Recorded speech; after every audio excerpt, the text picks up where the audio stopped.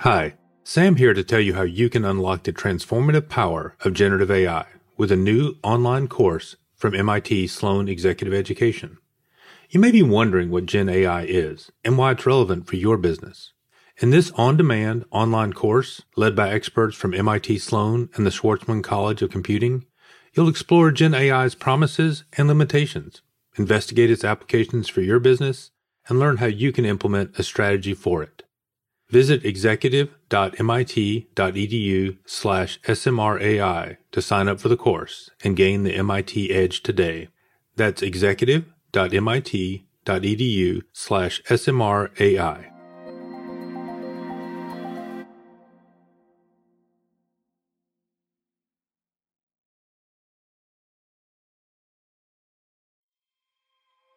AI ethics are easy to espouse, but hard to do. How do we move from education and theory into practice? Find out today when we talk with Paula Goldman, Chief Ethical and Humane Use Officer at Salesforce. Welcome to Me, Myself, and AI, a podcast on artificial intelligence in business. Each episode, we introduce you to someone innovating with AI. I'm Sam Ransbotham, Professor of Information Systems at Boston College. I'm also the guest editor for the AI and Business Strategy Big Idea program at MIT Sloan Management Review. And I'm Shervin Kodabande, Senior Partner with BCG, and I co-lead BCG's AI practice in North America. And together, MIT SMR and BCG have been researching AI for 5 years, interviewing hundreds of practitioners and surveying thousands of companies on what it takes to build and to deploy and scale AI capabilities across the organization and really transform the way organizations operate. Today we're talking with Paula Goldman, Chief Ethical and Humane Use Officer at Salesforce. Paula, thanks for taking the time to talk with us today. Welcome. Thank you. I'm really excited to have this conversation. Hi, Paula. Hi. Our podcast is Me, Myself, and AI. Let's start with a little about your current role at Salesforce. First, what does Salesforce do and what is your role?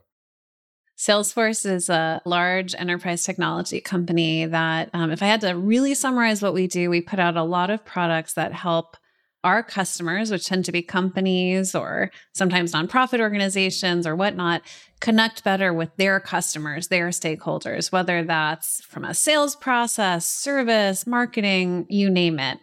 And data plays a really, really important role, like understanding, giving them the tools to understand their customers and what they need and serve them better. Within that, my role, I'm Chief Ethical and Humane Use Officer, which I know is a bit of a mouthful. It's a first of its kind position for Salesforce. And I work with our technology teams and more broadly across the organization on two things. One is as we're building technology, thinking about the impact of that technology at scale out in the world, trying to avoid some unintended consequences, trying to tweak things as we're building them to make sure that they have maximum positive impact.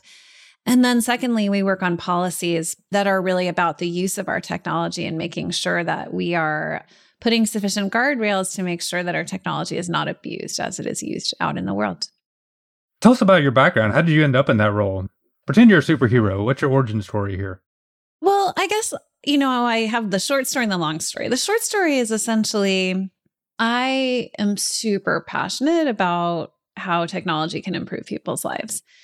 And I spent a long time thinking about the tech for good side of that. I worked for a while under Pierre Omidyar, the founder of eBay, working to build an early stage investing practice that was investing in startups that use technology to serve underserved populations, whether that meant getting, financial services to people that otherwise would be excluded in emerging markets, alternative sources of energy or whatnot. Having done that for a long time, I think we started to see this shift in the role of technology in society. For a long time, I think the technology industry viewed itself as a bit of an underdog, a disruptor. And then all of a sudden you could sort of look and see the writing on the wall, and technology companies were not only the biggest companies in whatever financial index you want to name, but also technology was so pervasive in every aspect of all of our lives, and even more so because of COVID. And I think we just sort of saw the writing on the wall and saw that the sort of famous adage with I'm going to mess this up. With great power comes great responsibility. Perfect tie into my superhero origin question, because that's the Spider-Man quote. Go ahead. It's time to think about guardrails, particularly for emerging technologies like AI, but kind of across the board, how to think about what do these technologies do at scale. And like any industry that goes through a period of maturation, that's where I think tech is. That's kind of like my motivation around it. And as part of that role, I was leading a tech ethics practice. I was asked to be on Salesforce's ethical use advisory board. And through that, they asked me to come lead this practice. Paula, your background's generally been quite focused on this topic, right? I mean, even before Salesforce. That's right. That's a bit of what I was referring to. I spent a lot of time, even just straight from college, right? I spent a lot of time on mission-driven startups, often very technology-driven, that were meant to, again, open up opportunity. For example, I spent a lot of time in India working with an affordable private school, but like thinking again about how does technology open up opportunity for these students. And many years later, I won't tell you how many years later, a lot of those students are actually working in technology in the country. Essentially, it's been a through line in my work, the role of technology and markets as a force for good. How do we implement also appropriate guardrails and think about the power of trust in technology, which is ultimately so essential for any company that's putting out a product in the world these days?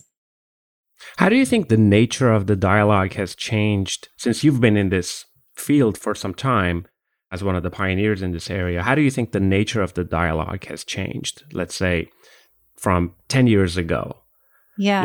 Guardrails and ethical use versus now. I would say 10 years ago, and let's start with giving credit where credit is due. 10 years ago, certainly there was a ton of leadership in academia thinking about these types of questions. And I think if you would go to a campus like MIT, you'd find a lot of professors teaching classes on this and doing research on this. It has been a longstanding field. Society and technology, science and technology, call it what you will, and many other disciplines. But I don't think it was as widespread of a topic of public conversation. And today you could hardly pick up a newspaper without seeing a headline about some sort of technology implication, whether it's AI or a privacy story or a social media story or whatnot. And certainly it was fairly rare 10 years ago to think about companies hiring people with titles like mine. I think about that history. I actually think a lot about the analogy of what the security industry went through, let's call it in the 90s with security, right? So what the technology industry went through in the 90s with security. There too, it was a fairly immature field. And you might well, as an observer at that point, have looked at the viruses that were attacking technology and thought, how could you possibly predict every risk and get a framework for getting ahead of it and fast forward to where we are now?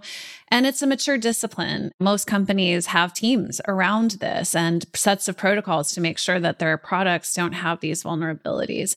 And I think we're kind of in the early stages of a similar evolution, especially with AI and AI ethics, where these sorts of norms will become standard. And this is a specialized profession that's developing.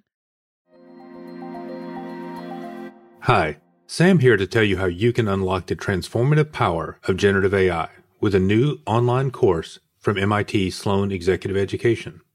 You may be wondering what Gen AI is and why it's relevant for your business. In this on-demand online course, led by experts from MIT Sloan and the Schwarzman College of Computing, you'll explore Gen AI's promises and limitations, investigate its applications for your business, and learn how you can implement a strategy for it. Visit executive.mit.edu/SMRAI to sign up for the course and gain the MIT edge today. That's executive.mit.edu/SMRAI.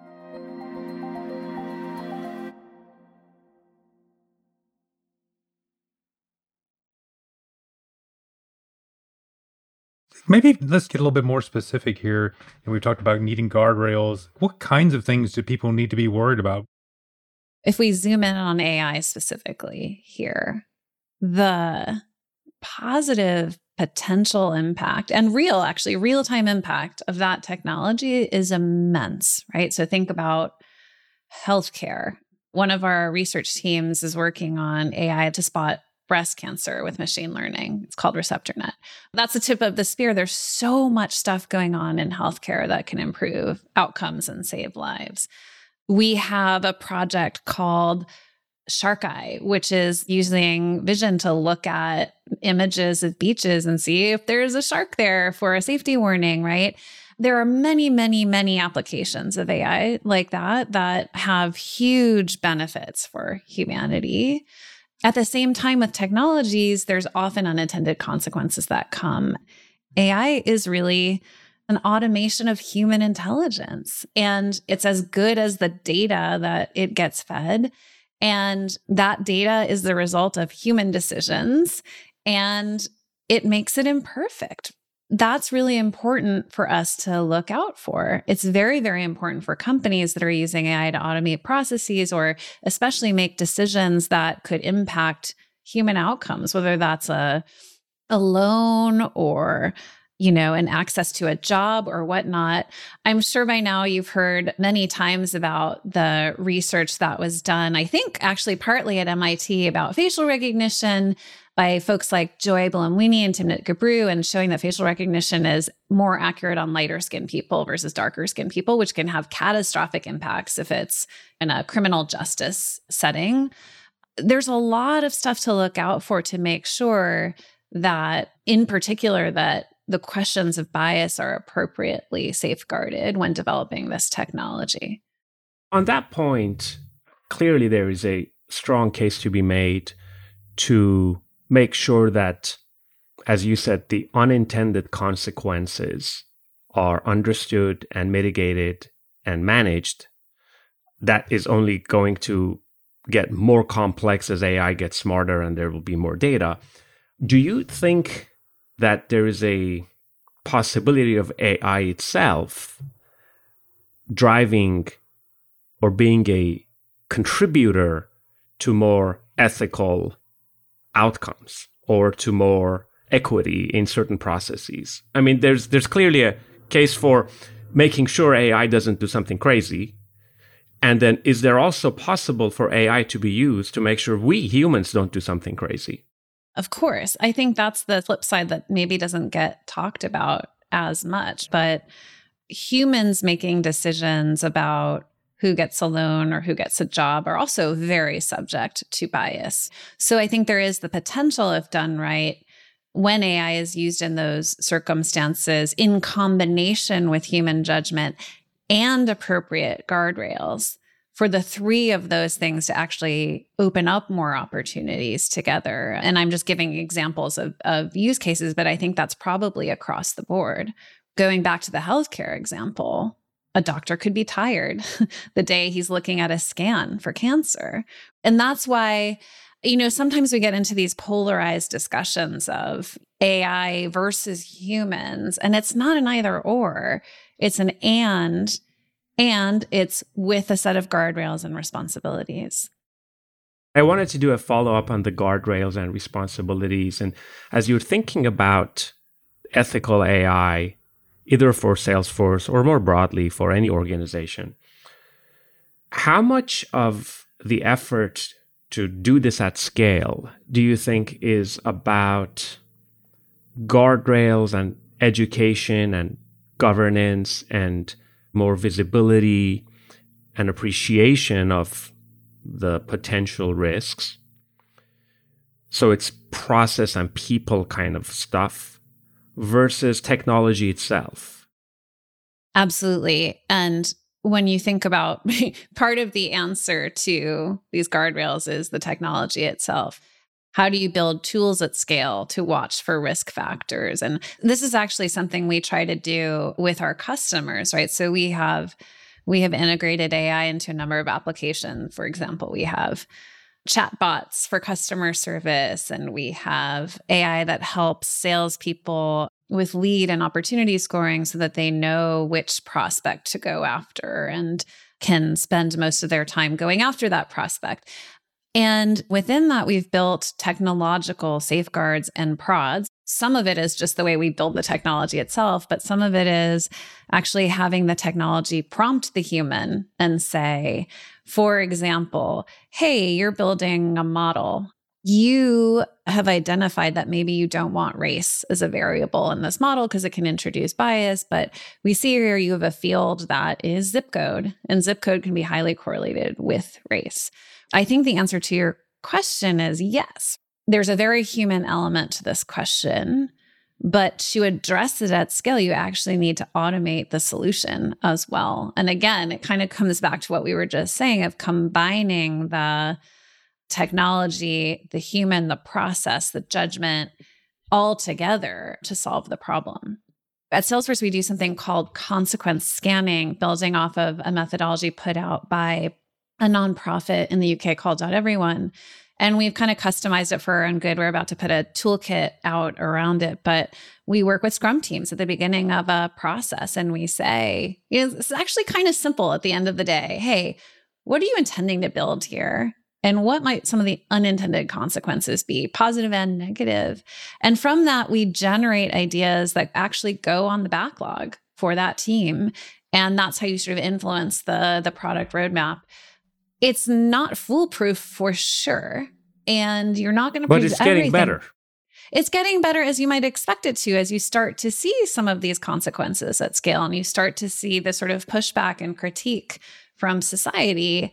And it's always more complicated than, a sort of black and white picture of how simple it might be to fix things. It's not simple to fix AI bias, but there's also no excuse for not paying attention to it now because it's such a known problem. Paula, I want to ask you a hard, maybe an unfair question. You commented on the past in this field and how the evolution and strength of technology and tech firms has shifted the dialogue. And you've talked a lot about the present. How do you think the future will be 10 years from now? How do you think this conversation we're having now, which 10 years ago wasn't commonplace, that, hey, let's look at the algorithms, let's look at unfair treatments, let's look at zip codes, whether it's a correlation to poverty levels or race. How do you think the future will be different? Well, you're catching me on a good day, so I'm optimistic about this. But really, I don't think these are easy things to scale, not in the beginning, as in any sort of big change in industry. I think all the signs do point to the maturation of this type of work. I will say, especially with, more obvious places like AI or crypto or things that are kind of in the news because of the questions that come up around them. I will also say there's a lot of regulatory pressure, and some of that, how that will play out, will depend on a lot of very complicated politics.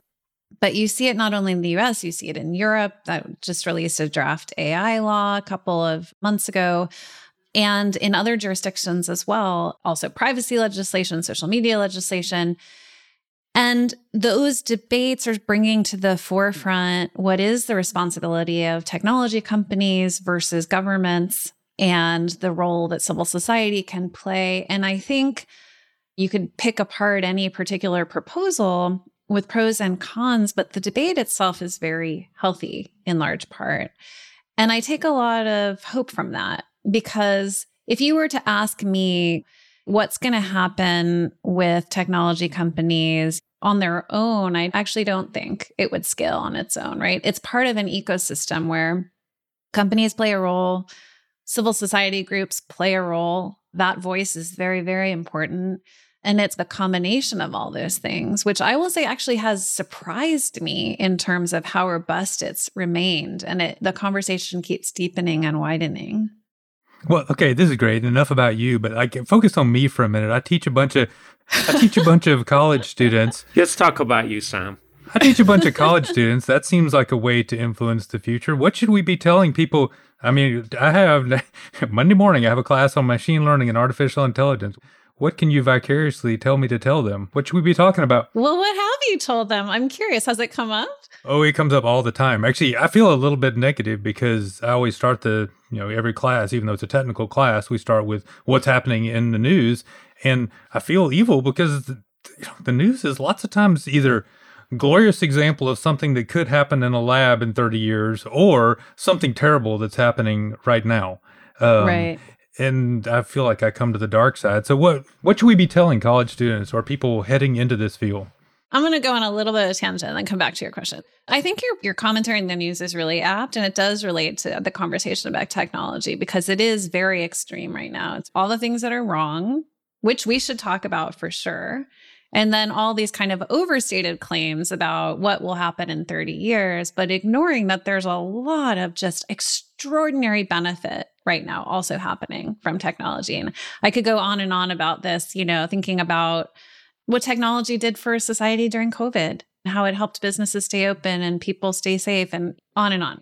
I think there is a more nuanced conversation that balances the real need for caution and societal engagement. At the end of the day, when you get this right, technology is an extraordinary force for opening up opportunity for people. And I think that kind of basic thinking about that balance in how we teach up and coming people who may indeed work in technology is very important. I will also say I've been super heartened over the last years to see the blossoming of curricula that are around tech ethics, especially in a university setting. And I remember a few years ago when I was at Omidyar Network, we sponsored a sort of challenge for educators and professors to work this into CS curriculum. We see that blossoming all over the place, a lot of integration across different technological disciplines. And that's super heartening because then it's sort of part of the conversation. The real challenge you want to avoid working in a company is that this is seen as some effort off in a corner, separate from the real business. Governance. Exactly. You want technologists to see this as part of their job. It's so cool that we're seeing more and more ways that professors are just integrating this into the standard curricula of name your technological discipline. One of the things that I like to do in class is give people data sets and then say that, hey, I know that column, I think I told you it was X, it actually is race. How does that change what you feel about the analysis you just did and how proud you were of the significant results you got based on using that variable? And, does it matter and why? Does it work? That's a great educational tool. Yeah, I think it does work because it says, well, hey, you're just treating this as data, but this data actually represents something in the real world that is a attribute of a real human versus an abstract number in row 7 and column 3. So that's another huge topic, right? And another really important thing to set when we're teaching is that data is a person, most likely. And keeping that in mind as we're thinking about what data we're collecting, what our intended use is, whether we really need that data. Super, super important. Something that we also spend a lot of time thinking about within our overall tech ethics work at Salesforce. So when you're hiring people, what do you want them to know? What kind of skills are people needing? How can you tell that someone's going to use their power with great responsibility, to come back to your prior quote? This is a great one. It's something that DJ Patel, who's the former chief technologist of the United States, he talks about this a lot too in the context of data science. In the hiring process, when you're asking someone, so often hiring processes will have an exercise that they'll ask someone to do. Throw in an ethics question, see how they deal with it, see how coherent the answer is. I think those types of little cues, they not only help you evaluate how sophisticated someone's thinking is about those questions, but those cultural cues cannot be underestimated. And we think about that a lot as well. How do we create a culture in which everyone feels like it's their responsibility to think about these questions? And part of that is about giving them the tools that they need to do it and the incentives that they need to do it, which include having this be echoed all around by leadership. It's like, how often are you running across these questions, whether it's an interview process or it's in an all hands or it's in, your one-on-one with your manager? It matters a lot. Which brings me back to why I'm so excited that this is starting to really flourish in university settings, in the teaching itself, in the core curriculums. Like those cues matter a lot. Paul, this is all quite fascinating. I think, if we come back to what Shervin kind of instigated beginning, was how technology can affect society and can affect the organization as a whole, not so much, lots about how we use technology, but these technologies affect us and affect society. And it's notable that those effects can be positive and value building or negative, and it just depends on how we make those choices to use it. Thank you for taking the time to talk with us. I've really enjoyed it. Yeah, thank you so much. Very insightful. It was super fun. Thank you for having me. Next time, we speak with Ranjit Banerjee, the CEO of Cold Chain Technologies. Please tune in. Thanks for listening to Me, Myself, and AI. We believe, like you, that the conversation about AI implementation doesn't start and stop with this podcast. That's why we've created a group on LinkedIn specifically for listeners like you. It's called AI for Leaders.